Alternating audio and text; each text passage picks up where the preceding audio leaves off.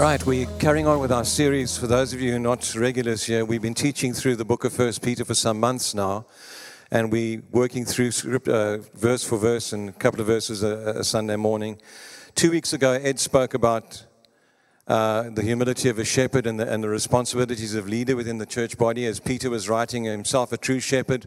If you think about it, one of the last recorded conversations that we had between Jesus and one of his disciples was with Peter, in which he said to him, "Do you love me?" And Peter said, "Yes, I do love you." He said, "Then feed my sheep." And he repeated that 3 times. The Lord imparted a real shepherd's heart to Peter, who was quite a brash man in his day.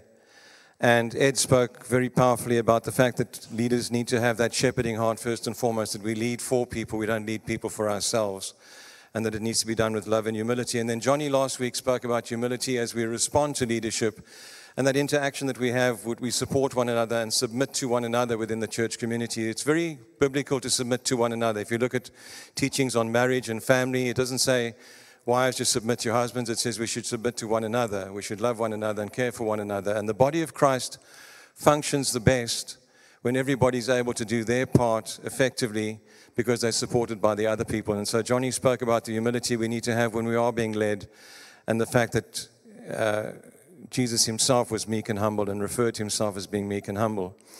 This morning we're going to look at 1 Peter, and I've got my bag up here to try and raise my tablet a little bit high. It's the curse of wearing bifocals. You sometimes in focus and sometimes out of focus. So if I bend over a little bit to try and get the focus right, forgive me, it comes with age. But it's 1 Peter chapter 5, verses 6 and 7, a short scripture that says, "Humble yourselves therefore under God's mighty hand, that he may lift you up in due time.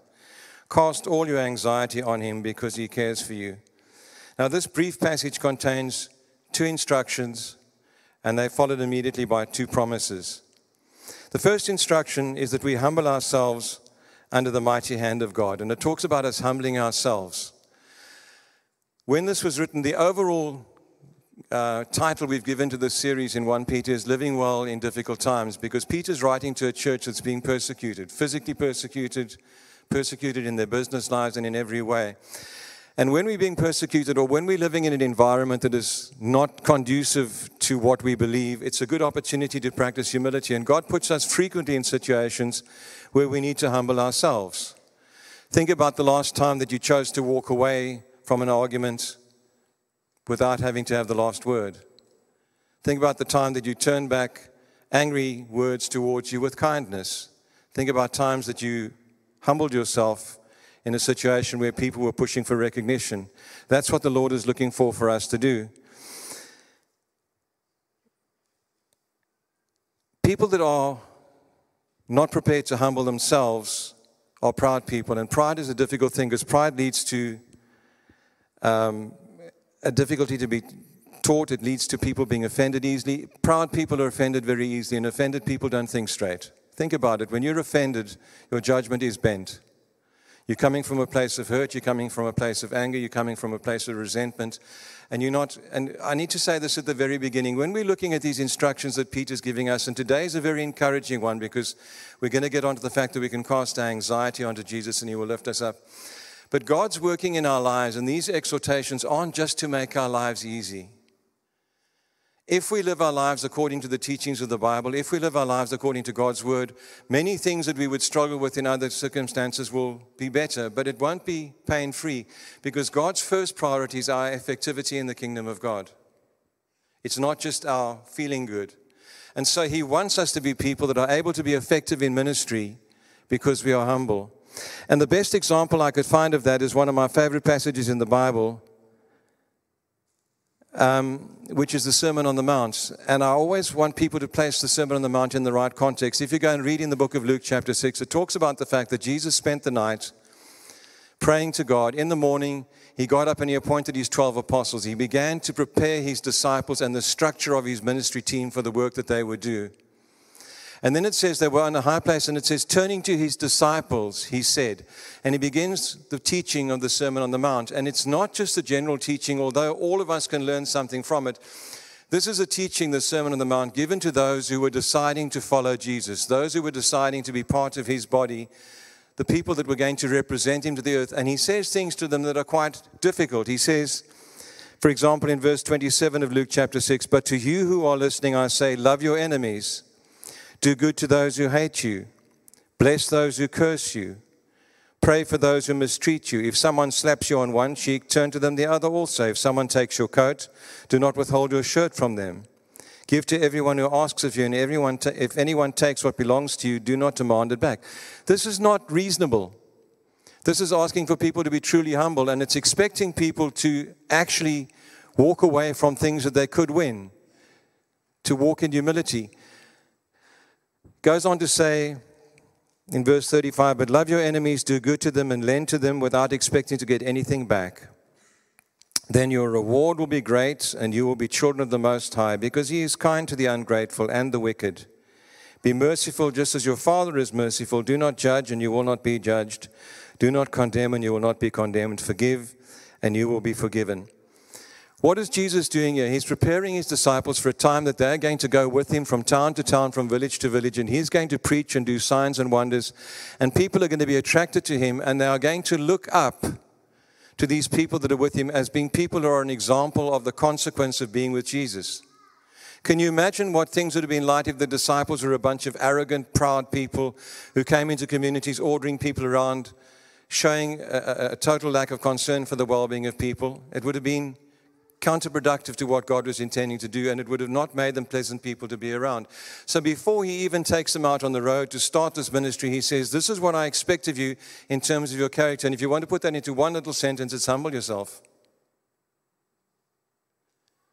Humble yourself. He wants them to understand that because He is with them, they don't need to push for position. They don't need to push for recognition. They don't need to push for anything. They're working with Him and for Him. They can be humble and still achieve what they need to achieve. You know, we sometimes wrongly equate people who are aggressive with people who are strong, and people who are arrogant with people that are powerful. Do you know who the Bible calls the meekest of men? Moses. Now, this is a guy who split the Red Sea. Well, God did it through him, who, through the power of God, brought water from rocks, who led the children of Israel for years and years through the wilderness. This is a powerful man who had to lead a whole nation. And the Bible talks about him as the meekest of men. He didn't feel it needed any time to implant or to impose his personality, his strength, his ability. He walked in obedience to God, humbled himself in the sight of the Lord, and God empowered him to do the things that he needed. And he remained someone that was approachable and loving and caring. If you read Moses' life story, there was a time when his brother Aaron and his sister Miriam began to speak against him, and God punished them. And Moses comes along and says, please don't do that. He speaks to God on their behalf. He was a meek and gentle and kind man, although he was an incredibly strong leader. And the disciples are exhorted to protect and to provide through Jesus Christ, not to their own strength. I just want to say this about humbling yourself. It's better to humble yourself than to be humbled. I heard someone say one day, humble yourself in the sight of the Lord. Don't make Him humble you. You wouldn't like that experience. Now, our Lord is not vindictive, but sometimes He allows people to go through a humbling process. And while we're talking about the disciples and about Peter, let's look at him personally. We took communion tonight and we spoke about the Last Supper. And at the Last Supper, Jesus was talking to His disciples, and they began once again to say how much they loved Him. And Peter, typically of his personality, was the one who wanted to make people think he loved Jesus most of all. And he said, I will go with you even to jail. I will even die with you. I'm the guy that really cares about you. Now, we know where that ended. Do you think that Jesus knew that was going to happen? He could have taken Peter aside and said, Peter, come over here, mate. If you say this is going to happen next, and this is going to happen next, and then you're going to deny me there. He warns him. He says, you're going to deny me. But he lets him carry on because Peter needed that humbling experience. If you see Peter after he has denied Christ, after he has run away, after he has burst into tears and been humiliated by his behavior, he's a different person. He was humbled by the circumstances that Jesus allowed to take place in his life, better that he had humbled himself before. So when it says humble yourself in the sight of the Lord, I think it's an instruction that is in our best interest to take. Otherwise, lovingly, He will allow us to be humble, to be more effective in His kingdom. So the first instruction is humble yourself in the sight of the Lord. Take away your own need to be justified, your own need to be made righteous. And then it says this, the first promise, in the right time, He will exalt you. When we find it hardest to humble ourselves, even before unjust treatment, we need to trust that when it's right, God will lift us up. He fully knows the right time in terms of His kingdom plan. And I made a note here that in the right time, God will lift us up. And that's in His right time. My right time to be lifted up, I'd like it now, Lord. I'd like it every morning, every evening. It's not really His plan. We humble ourselves, and when the time is there that we need to be lifted up and to be empowered and to move in His power and His authority, He will lift us up at the time that is most effective. And there's a really good example of this. If we look at our disciples that we picked up on the Sermon on the Mount, and they're being told, let people slap you through the face and offer the other cheek. Let people take your coat and you give them your shirt as well. Let people take loans from you and not pay you back. They're being told, humble yourself, humble yourself, humble yourself. When were they ever lifted up? Well, second chapter of Acts. When the day of Pentecost came, they were all together in one place. Suddenly a sound like the blowing of a mighty wind came from heaven and filled the whole house where they were sitting. And they saw what seemed to be tongues of fire that separated and came to rest on each of them. And all of them were filled with the Holy Spirit and began to speak in tongues as the Spirit enabled them, and go out with great authority and power out into the same groups of people that had humiliated them. And they begin to operate with great authority. And the consequence of that and of Peter standing up in great authority, those who accepted his message were baptized. About 3,000 were accepted that day. Think about this. The church started with a sermon from Peter, backed up by the disciples who were praising God with great power, miraculously. Think about all the way back to the Sermon on the Mount. If these had been known as a group of arrogant, self-seeking, horrible people, would they have had the same ability to preach as they had at this moment? If Peter's own personality of being brash and forceful had been allowed to be the way that he served God, would he have had the ability to stand up and persuade people to listen to him? They humbled themselves in the sight of the Lord for the time of ministry, for those 3 years of being alone, being sometimes persecuted, being sent out of towns. And at the right time, He exalted them with His power and His ability. To what end? To the end of 3,000 people getting saved, the church being born and the gospel going out. Was it great for them? Do you think it was good to be a disciple at Pentecost? Oh, yeah.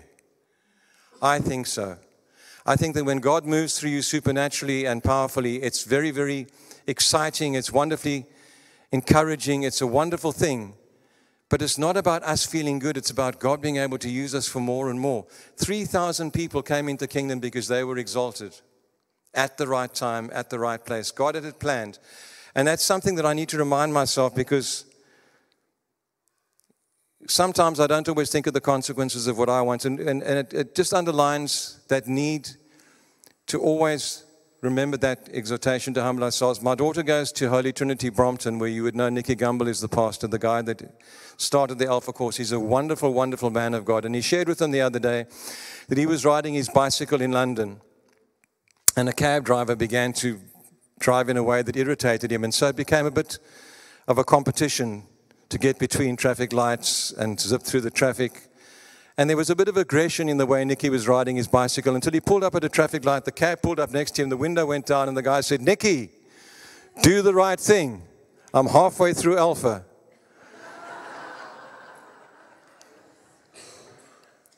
And it reminded me of a time that I've shared with you before when I was at Luton Airport, just after they brought in those booms, and you used to be able to drop somebody off for nothing.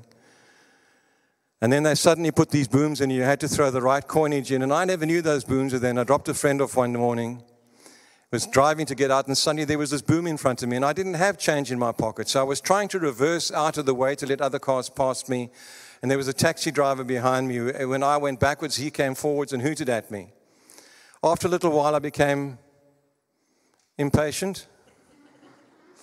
And I got out of my car and invited him to come across and bring his hooter with him, and we could decide what we were going to do with that.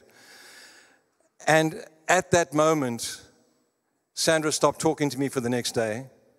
That was the first consequence. But I just thought, oh, Lord, let there be nobody from the church or my school here. Because that was not humble, that was not forgiving, that was just the flesh coming out and saying, how dare you do this to me? Who do you think you are to treat me in this way? The pride, the self-seeking, the offense all came out. And I was shouting at a guy in a car. I pray none of you were there. But I went to church. I wasn't in this church at that time, but I went to church for the next couple of weeks looking around thinking, is there anybody here who was at Luton Airport that morning? If the disciples had been people who were not humble, God would not have been able to lift them up in the same way. But when He does lift us up, He does it in powerful ways and prepares us for the next step in His kingdom. The second instruction that we've had one instruction and a promise that comes with it. The second instruction is, cast your anxiety on Him, for He cares for you. I have to confess, this is an area where I struggle. I'm a warrior, but not with an A. I worry.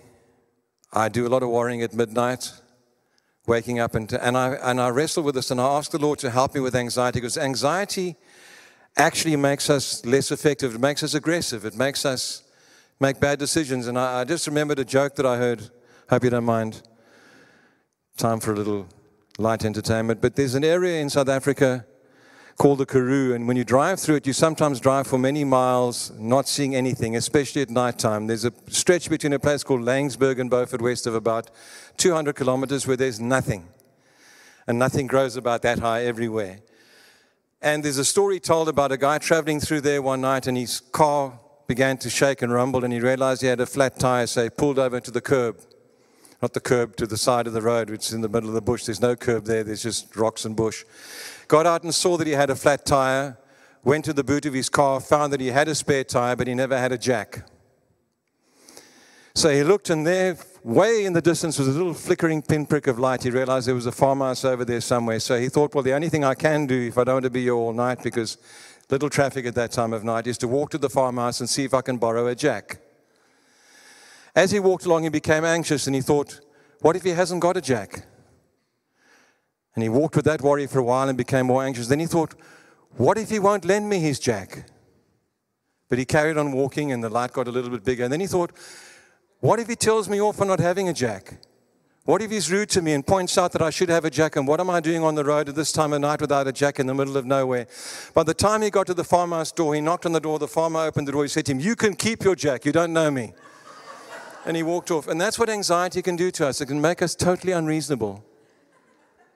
And we get to choose, do we hold on to that anxiety and feed it? Or do we cast it onto Jesus? And it's interesting, the word that's used here is the same word that's used when they cast their cloaks on the back of the donkey for Jesus to ride. It's an active throwing away. It's putting it on Jesus.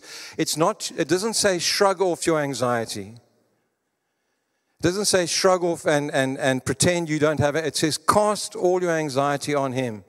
Actively put it on Jesus and leave it there. Make a decision to leave it there. And I know I struggle with that, but it's something that the promise goes on to tell us. The second promise is this. It says, for He cares for you. And I went to Matthew chapter 6 and verse 25 to 34 and read this. Therefore I tell you, do not worry about your life, what you will eat or drink, or about your body, what you will wear. Is not life more than food, and the body more than clothes? Look at the birds of the air. They do not sow or reap or store away in barns, and yet your heavenly Father feeds them. Are you not much more valuable than they? Can any one of you, by worrying, add a single hour to your life? And why do you worry about clothes? See how the flowers of the field grow. They do not labor or spin. Yet I tell you that not even Solomon in all his splendor was dressed like one of these. If that is how God clothes the grass of the field, which is here today and tomorrow is thrown into the fire, will He not much more clothe you, you of little faith? And then this verse here, which ties into today so well. So do not worry, saying, what shall we wear? What shall we eat? What shall we drink? For the pagans run after these things, and your heavenly Father knows that you need them. This is not a scripture that says, don't worry about what you'll wear, don't worry about what you eat. You don't need those things. You can run around naked and hungry, it's fine. It says, don't worry about these things because your heavenly Father knows that you need them. It's actually saying to us, we get the cart before the horse. We say this, Lord, if you will provide for me a place to stay, food to eat, clothes to wear, a salary, a car, and all these things, when I have these things, I will feel safe enough to put you first and to serve you. Whereas basically this scripture says, seek first the kingdom of God. Do those things first, because that's the easy part for God, the provision side of things. We sometimes find it easy to believe that God can help us. Sometimes I think we find it hard to believe that He wants to, because we think that we haven't earned it. We think that our problem is too small. We think that it's not something that He would notice.